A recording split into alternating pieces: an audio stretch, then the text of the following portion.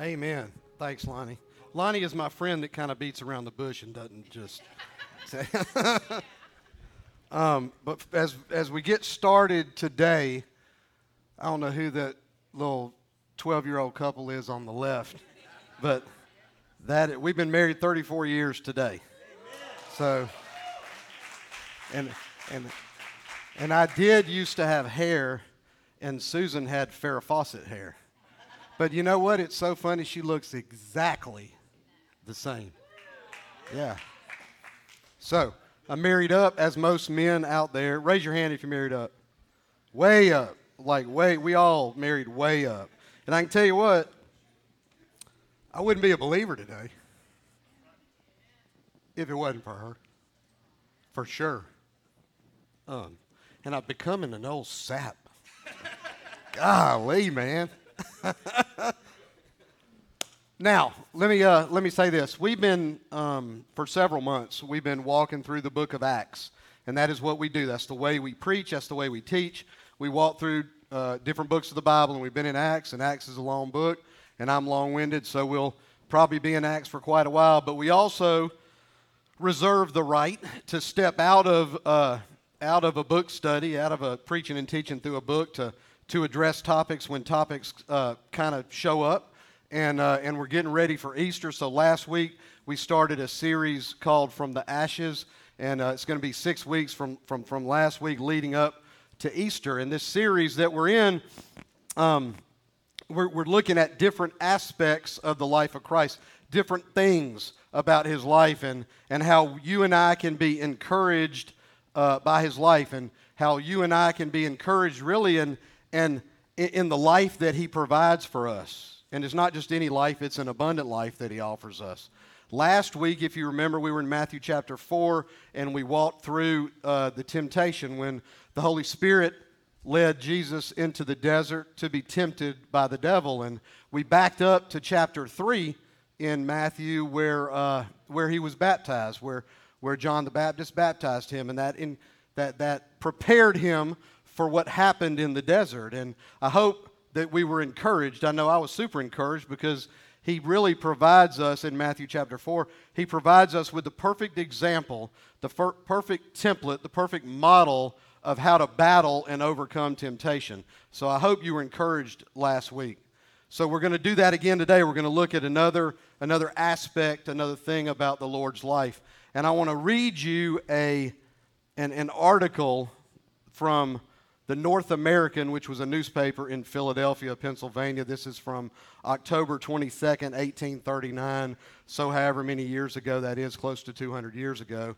And it's kind of in the old Englishy kind of language, so just bear with me and listen well, but it's kind of that language. And here's what this article says. It said, during the American Revolution, which was about 40 or 50 years prior to when this article was written, it says, an officer not habited in the military costume, it means an officer who was not in uniform, was passing by where a small company of soldiers were at work, making some repairs upon a small fortification. So this officer, out of uniform, is on a horse. He goes by where a small unit was making some repairs. And the commander of that little squad, who was a corporal, was giving orders to those who were under him relative to this huge piece of wood. The article calls it a stick of timber. But relative to this big piece of wood that they were trying to raise up to the top of this fortification they were working on. And the article said the timber went up hard, and on this account, the voice of the little great man, the voice of the corporal, was screaming, heave away, there she goes, heave ho.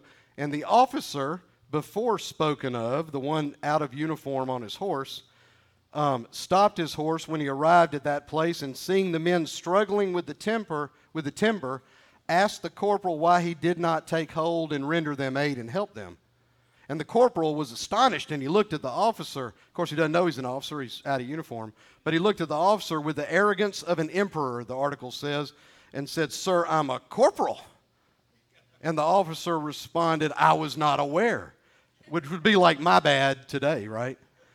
And taking off his hat, the ununiformed officer bowed and said, "I beg your pardon, Mr. Corporal." And upon that, he dismounted his horse He flung the bridle over the post, and he lifted, the article says, till the sweat stood in drops all over his body.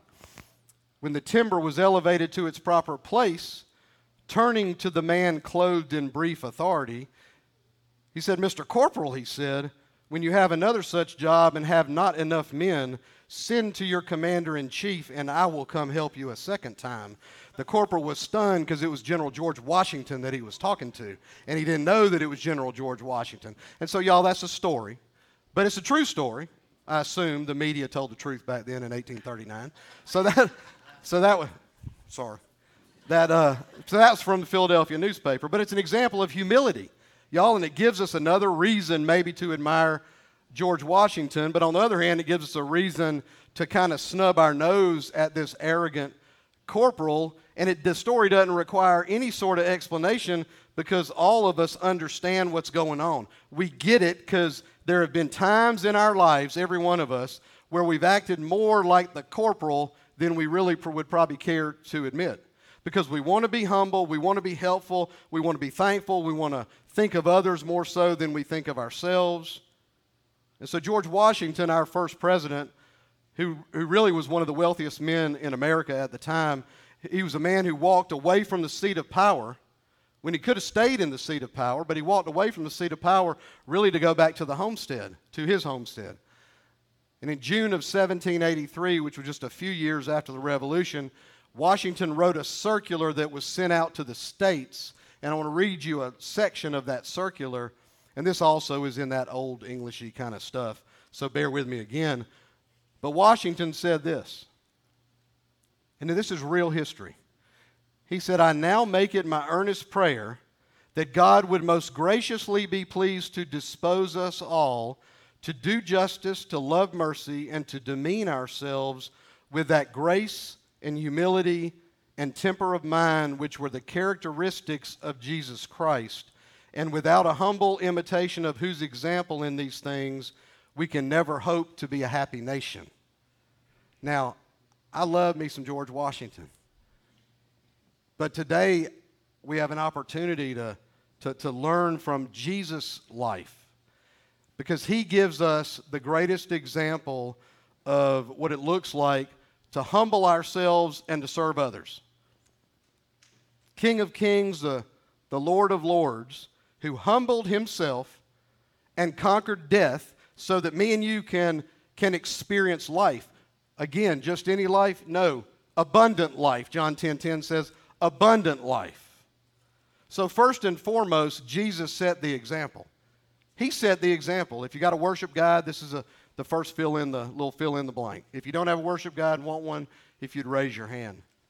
But Jesus set the example. Listen to Paul's words from Philippians chapter 2. And we're going to be in two kind of bigger sections of Scripture. The first being Philippians chapter 2. Paul writes in verse 3, he says, "Do nothing from selfish ambition or conceit." So he's saying, don't let yourself be the motivation. Do nothing from selfish ambition. Do nothing from the big head. Do nothing from conceit. That doesn't need to be the motivator. He says, "But in humility, count others more significant than yourselves. Let each of you look not only to his own interest, but also to the interest of others. Have this mind among yourselves, which is yours in Christ Jesus." So Paul, his encouragement for me and you and for believers is to be like Christ. Y'all, that's what Christ likeness means. If we're going to name the name, we ought to look like the name that we name. That's what being a disciple is. So our attitudes ought to be like his. Our actions ought to mirror his actions. We ought to think like him and see like him and talk like him and walk like him. R.C. Sproul, raise your hand if you know who R.C. Sproul is. Sproul said this. Sproul is a great theologian, great writer, great pastor. Sproul said this. He said there's a disconnect. He said there's a problem. And he said the problem is that there seems to be a huge delta between what ought to be and what is. Gandhi said this. You didn't think I was going to stand up here and quote Gandhi. Well, here's what Gandhi said, though. He said, "I like your Christ, I just do not like your Christians because your Christians are so unlike your Christ. Y'all, that's an indictment.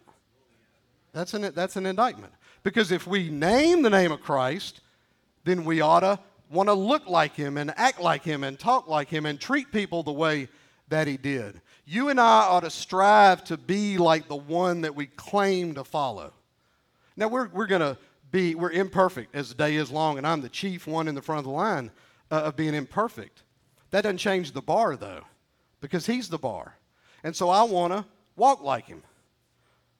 I want to be like him. And you may say, well, yeah, that's a whole lot easier said than done because Paul's talking about the very Son of God and you're talking about me. Well, yeah, I get that. And I get that, and I'll give you that. And I'll give myself that. But Paul goes on in this passage in Philippians chapter 2, kind of enlists out some of the attitudes and some of the actions that we ought to be modeling. So he goes on, in verse 6. You know, in verse 5 he says, which is you yourselves in Christ Jesus, who, though he was in the form of God, did not count equality with God a thing to be grasped. Verse 7 says, but emptied himself. How did he empty himself? By taking the form of a servant, being born in the likeness of men, and being found in human form. He humbled himself by becoming obedient to the point of death, even death on a cross.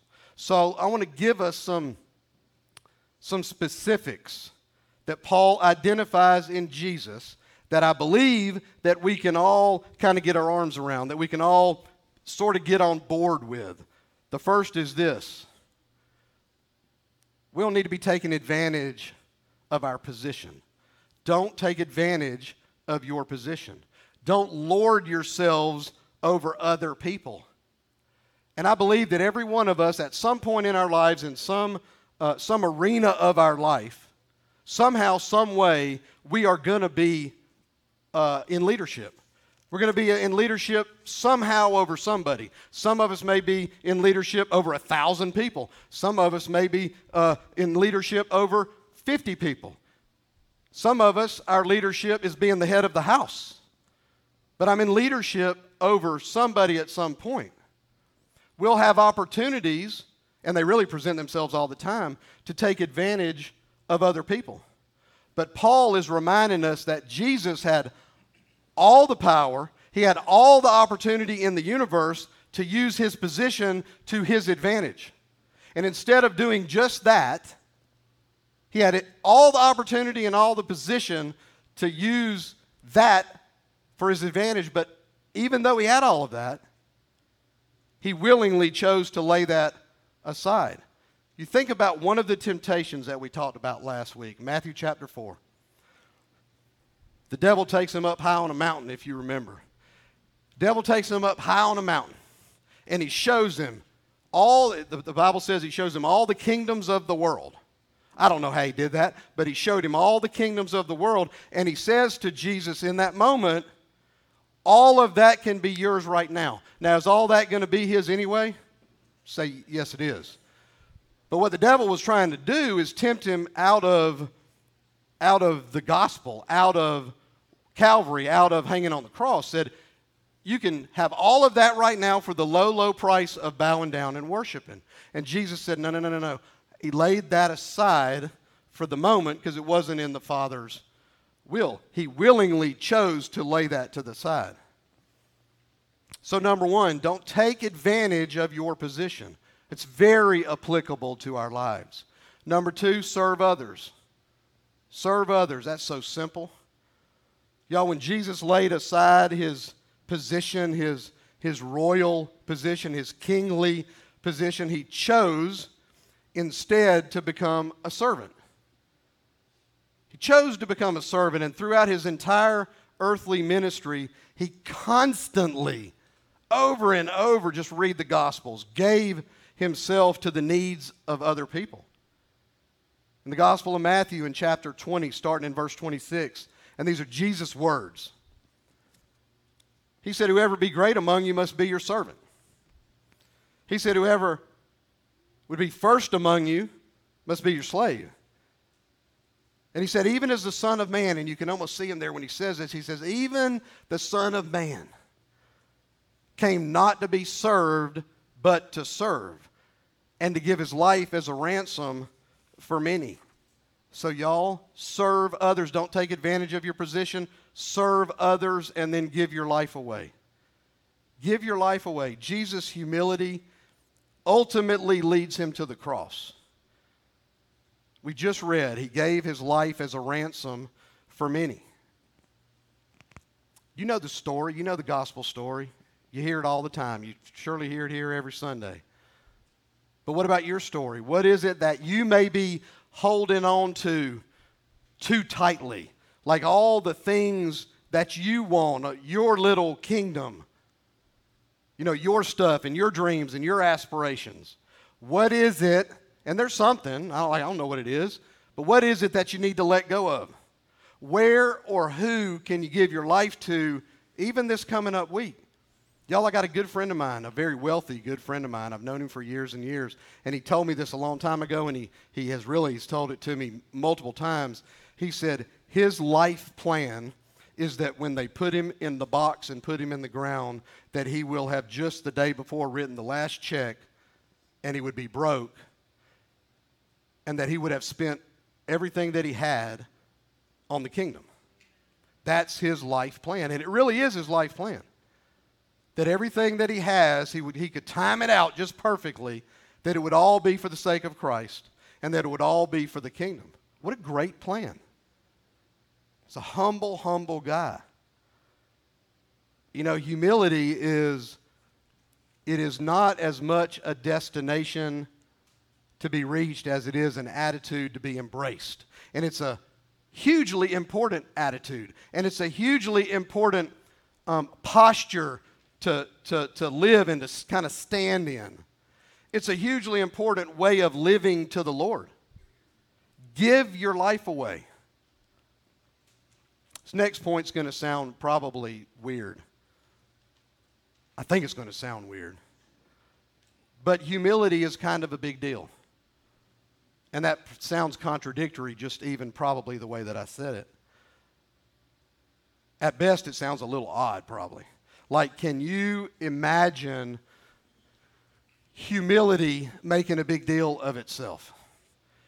Humility pointing to the jersey number like big shot athletes do when they make a big play. You know, wouldn't it seem silly if humility was dancing around the end zone screaming, "Look at me, look at me, look at me"? That sounds absurd probably, but I'm telling you that humility is a big deal.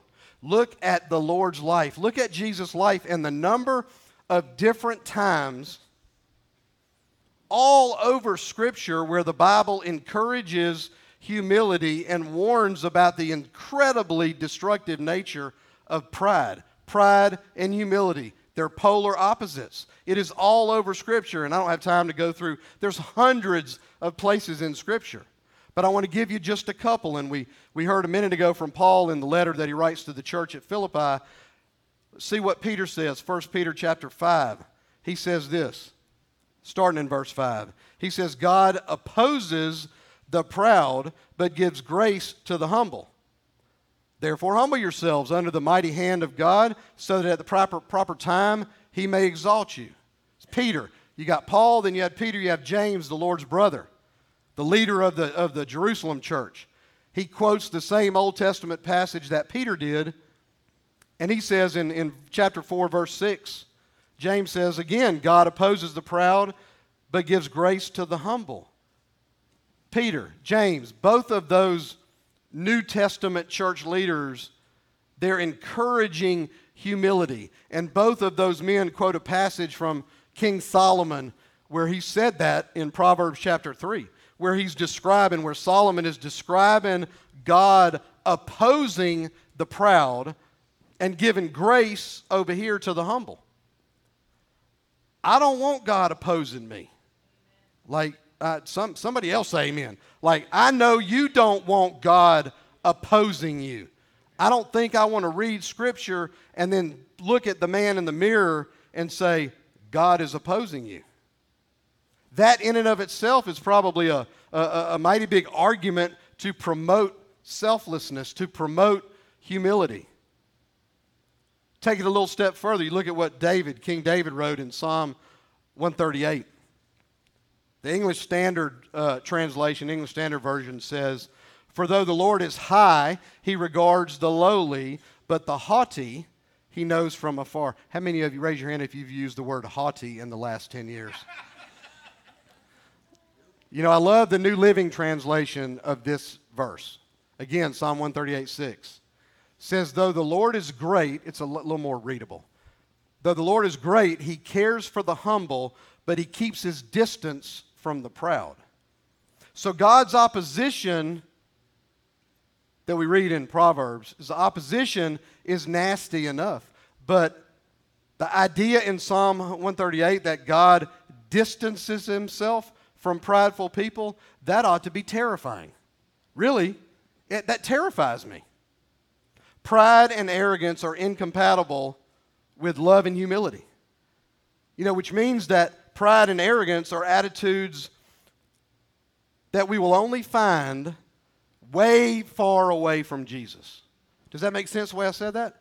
Pride and arrogance are attitudes that we'll only find way far away distance from Jesus. They're heart positions. Pride and arrogance, they're heart positions. Pride and arrogance, they're postures that will keep you at a distance from righteousness. Pride is a train wreck. It really is a train wreck. It'll destroy you. Pride and arrogance are train wrecks that will destroy you. I heard a story about a Boy Scout.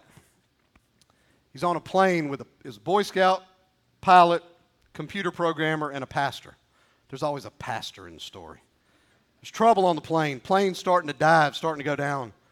They realized they had to put on parachutes and jump. And the only problem, there's 3 parachutes, and there were how many people? Are y'all listening? 4 people, thank you. Pilot comes out there and says, "Look, I got a wife and I got 4 kids. I need a chute." And he grabs a chute and he jumps. Computer programmer says, "Well, I've got an IQ of 162, and I've got all the knowledge. I'm like one of the smartest people on the planet. I've got all the knowledge, and the world needs my knowledge. And I cannot have my knowledge and my brain and my smarts go down in the plane with me. So I need a parachute. The world needs me," he said. And so he grabs the bag and he jumps. Pastor looks at the little boy and said, "Well, look, I have lived a long, full life, and you're just a young man." He said, "You take the last chute, and I'll go down with the plane." You know, pastors are so giving and humble. And anyway, the little boy looks at the pastor. He said, "Mr. Preacher, don't worry about it. The brilliant computer programmer just grabbed my knapsack." So look, a lot of times, y'all, we are too smart for our own good, and we are too much of a big shot. You know, we're too smart for our own britches. You know, we think way, way too much of ourselves, way more of ourselves than we ought to. You know, we think we're such a big shot, and every time that we jump out to do right, we probably fall on our face. Because God has what we need in order to jump and land on our feet. And all we got to do is humble ourselves and submit. And like, I get that the submission is so tough. Lonnie was just talking about that. Submitting his financial life. It's tough, like, and I get it. But we are called to submit. We are called to deny self, deny self, deny self. To take ourselves off the throne, to dethrone ourselves. The Bible goes on and on and on and on about it. Multiple examples from Jesus himself about love and humility in total contradiction to pride and arrogance. Look at John chapter 13. First 17 verses of John chapter 13. Now, context-wise, John 13 is the night before Jesus is crucified. It's the night before he dies. It's called the Last Supper. It's the night before he dies. Now, did he know that he was going to die? Yes. Did he know how he was going to die? Yes. Did he know that it was going to hurt? Don't act like he didn't feel pain. Don't even. Don't act like, just like last week, don't act like he wasn't hungry in the desert. He was. So he knows the night before what's about to happen. He'd been telling his guys for 3 years, and they still didn't really quite get it, you know. But he knows, night before, he knows what is on the horizon. And this is what he says and does. Verse 13 says, "Now before the feast of Passover, when Jesus knew that his hour had come to depart out of this world to the Father, having loved his own who were in the world, he loved them to the end," verse 13 says. And really, I never really thought about this until I really dove in and studied this week. Maybe you haven't thought about this. This is really the last thing that he ever taught his guys. The very last thing. He'd been pouring into them for 3+ years. And in his earthly ministry, this is the last thing that he taught them. Last things are a big deal. Last words. If you've ever been with a father or a mother or a child, you know, heaven forbid, who passed, who died physically, the last thing they say is a big deal. So the last thing that Jesus teaches is this here in John 13. So verse 2 says, "During supper, when the devil had already put it into the heart of Judas, Simon's son, to betray him, Jesus, knowing that the Father had given all things into his hands, and that he had come from God and he was going back to God, Jesus, he rose up from supper. He laid aside his outer garments, took a towel, tied a towel around his waist, and then he poured water into a basin. He begins to wash the disciples' feet and to wipe them with the towel that he had wrapped around his waist." So at the end of verse 1, John records the breadth and the depth of Jesus' love for them. The Bible says at the end of verse 1, he loved them to the end. That is a beautiful statement. The God, creator of the universe, loved them, Scripture says, loved them to the end. And then in those other 3 or 4 verses, we see how that plays out. So the first thing we see love and humility exemplified. It's exemplified in those first 5 verses. Jesus had demonstrated his love throughout the Gospels, particularly in the Gospel of John. The Gospel of John is very, very love-focused. And now we see his love in his patience with Judas, and we see his love in his service to all of them, to all of those disciples. Verse 6 says this. It says, "He came to Peter, who said to him, 'Lord, you fixing to wash my feet?' Jesus said, 'What I'm doing, you don't really understand now, but you will.' He says, 'But afterward, you'll understand, Peter, you'll understand.' And Peter said, 'You shall never wash my feet.'" It's just like what Peter would say. It ain't fixing to happen. You ain't washing my feet. You can almost hear him get up, back up, and say, "You ain't about to touch my nasty feet." But what does Jesus say? He says, "If I don't wash you, you have no share with me." And Peter's like, "Okay." Like, I got to have a share with you, so he's like, "Okay." So Peter says, "Lord," and you know, it's just like Peter again. He's like, no, not just my feet. He said, "How about my hands and my head?" And Jesus said, "Don't take it too far, Peter." He said, "The one who has bathed does not need to wash except for his feet, but is completely clean." Think about that, y'all. Jesus tells him, he says, "And you are clean, but not every one of you." Why did he say that? Because he knew who was about to betray him. That's why he said, "Not all of you are clean." So he's explaining stuff, right? He's explaining stuff to them. He knows it's the last thing he's going to teach them. So he's going to explain and he's going to do.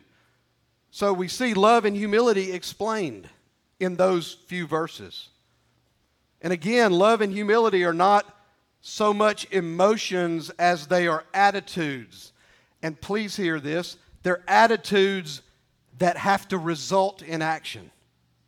They're attitudes that we have in our heart that play out in things that we do. Verse 12.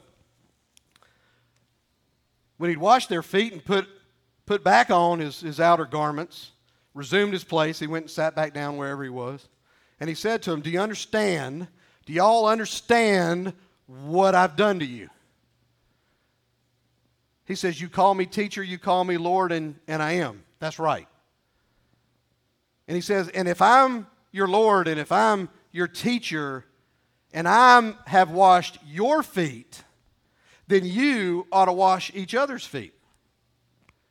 He says, I've given you an example. I've given you all an example. I just was on my knees washing your nasty feet. You ought to do that too. You should do just as I have done to you. He says, truly I say to you, a servant is no greater than his master. He said, no messenger is greater than the one who sent him. But then in verse 17, he says, if you know these things, this is such a great point. You know, Jesus was a smart guy. He said, if you know these things, and it's great to know them, like you got to have some amount of knowledge. You ain't got to have a master's degree or a doctorate or PhD, but it's great to know things. If you know these things, he said, wonderful, but blessed are you if you do them.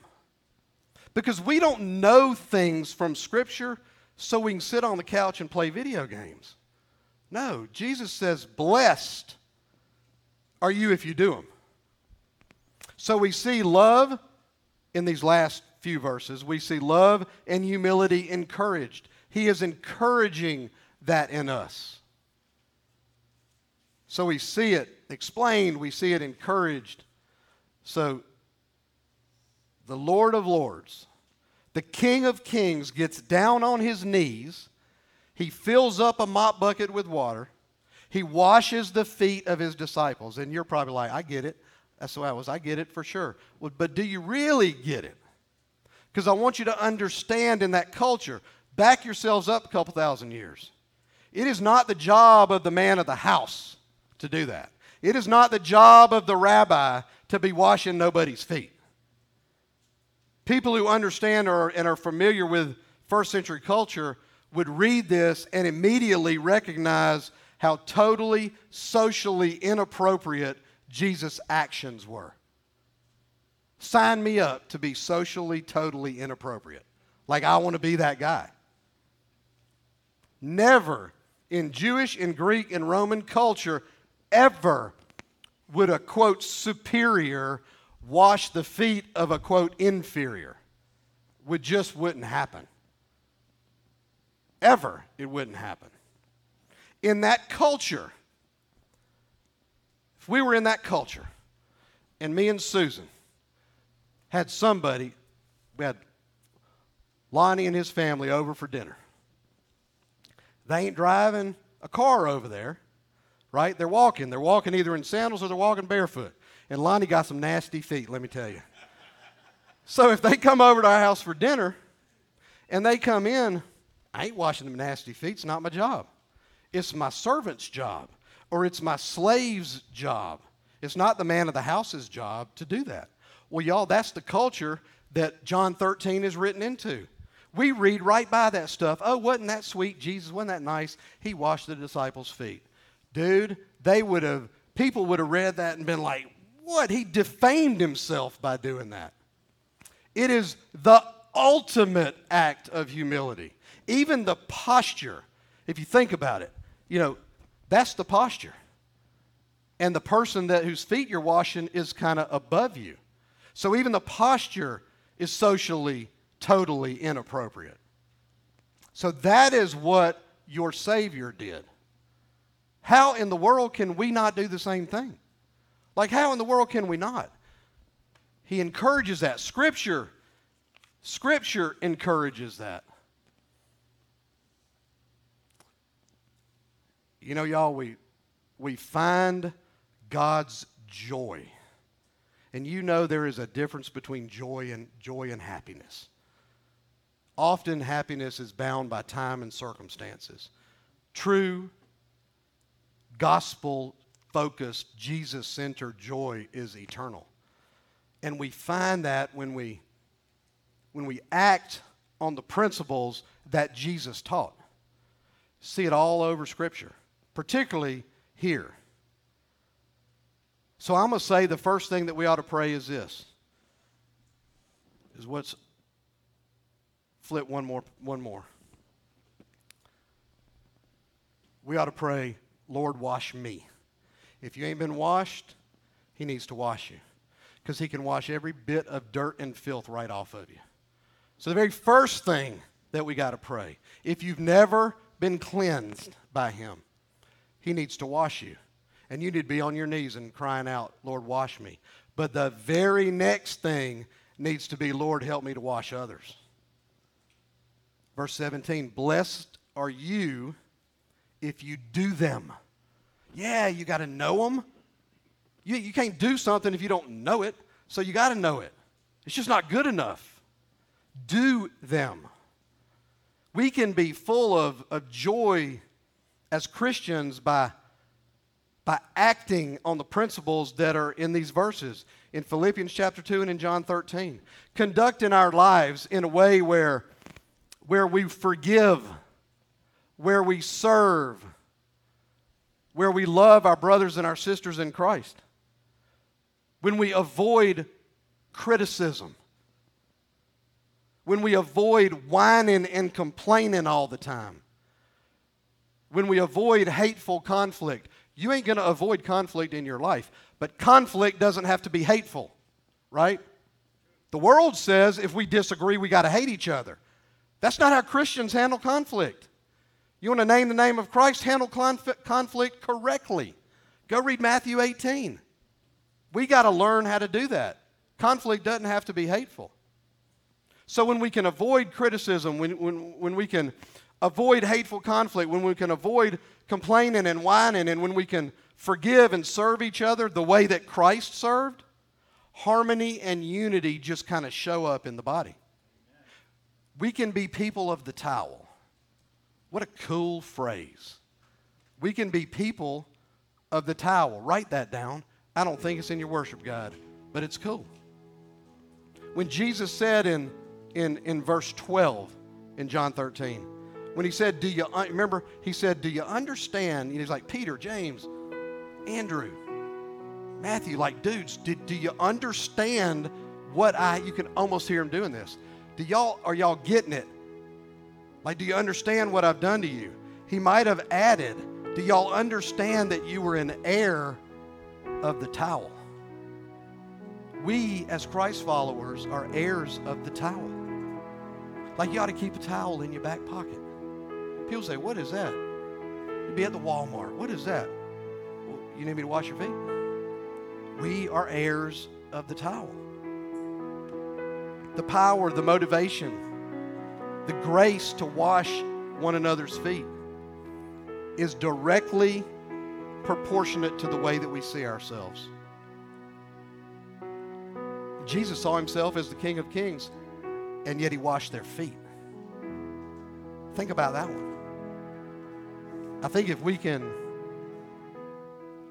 get our arms around the fact that we as believers serve Christ the King, we will be compelled to serve in revolutionary love and radical humility.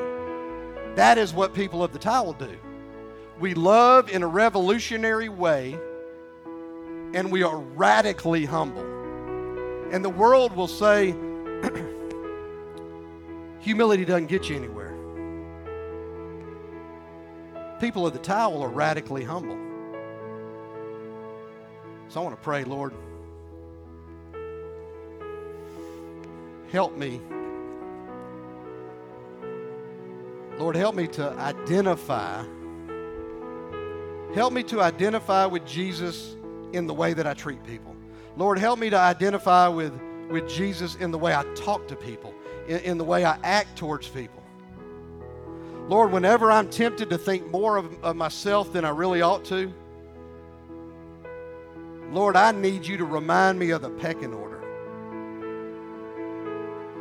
And Lord, I confess to you that it is often, Lord, that I need you to remind me of the pecking order. Lord, remind me of my position before you. Lord, help me to see others as more significant than myself. Lord, help me to see others as so worthy of my love and my respect and my service. Lord, remind me that the first are going to be last and the last are going to be first in your kingdom. Lord, I'm so thankful and honored and privileged to have an opportunity to serve you by serving others. Lord, thank you for hunting me down and allowing me to do that. In Jesus' name, amen. Y'all, so how is it that we respond to all this? You know, I think that it's got to begin with, and I said it a minute ago, you grab it. Y'all, it's got to begin with, Lord, wash me. Because I can't be washing somebody else if I hadn't been washed. What did he tell him? He said, you're clean. He tells his guys that, like, that night. The night before he's about to be crucified. He says, you're clean, because he's washed them. So the first thing is, Lord, wash me. And then we'll talk about washing others later. But I'm talking about how do you respond to this? If you've been washed and you're wrapped in the Lord's robe of righteousness, probably a fancy way to say if you're a Christian, well, maybe your response is, I need to serve. I need to wash somebody's feet. I'd advise you not to wash Lonnie's. But I need to do something. I need to serve somebody, right? I need to love in a revolutionary way. I need to be radically humble. My posture needs to change. I need to serve my brothers and sisters in Christ. So maybe that's the way you respond. And I don't know how that plays out in your life, how and what and where you serve, but we need to be serving. And again, if you've never been washed, consider not going to bed tonight without saying yes to that message. And that message, again, is simple. It is, I'm a sinner and I'm drowning and I'm desperately in need to be saved. And his hand is constantly reaching down to pull you up out of the pit. And that offer is always there, 24 hours a day, 7 days a week. So I'd ask you to consider today, if you haven't been washed, that you say yes to that. And it is as simple, y'all, as, Lord, I'm a sinner and I'm in need. And I believe that you died on that cross to pay a penalty that was my penalty to pay. But I believe that your death took care of it. And Lord, I believe that you walked out of that grave alive. And that provides me with eternal life. And you just cry out, Lord, save me. And he will save you. In Jesus' name, amen. Hey, I want to turn it back over to our worship team. And if you need prayer today, our prayer team will be back there in the back. Just hang out and talk after church. I want y'all to stand up and get ready.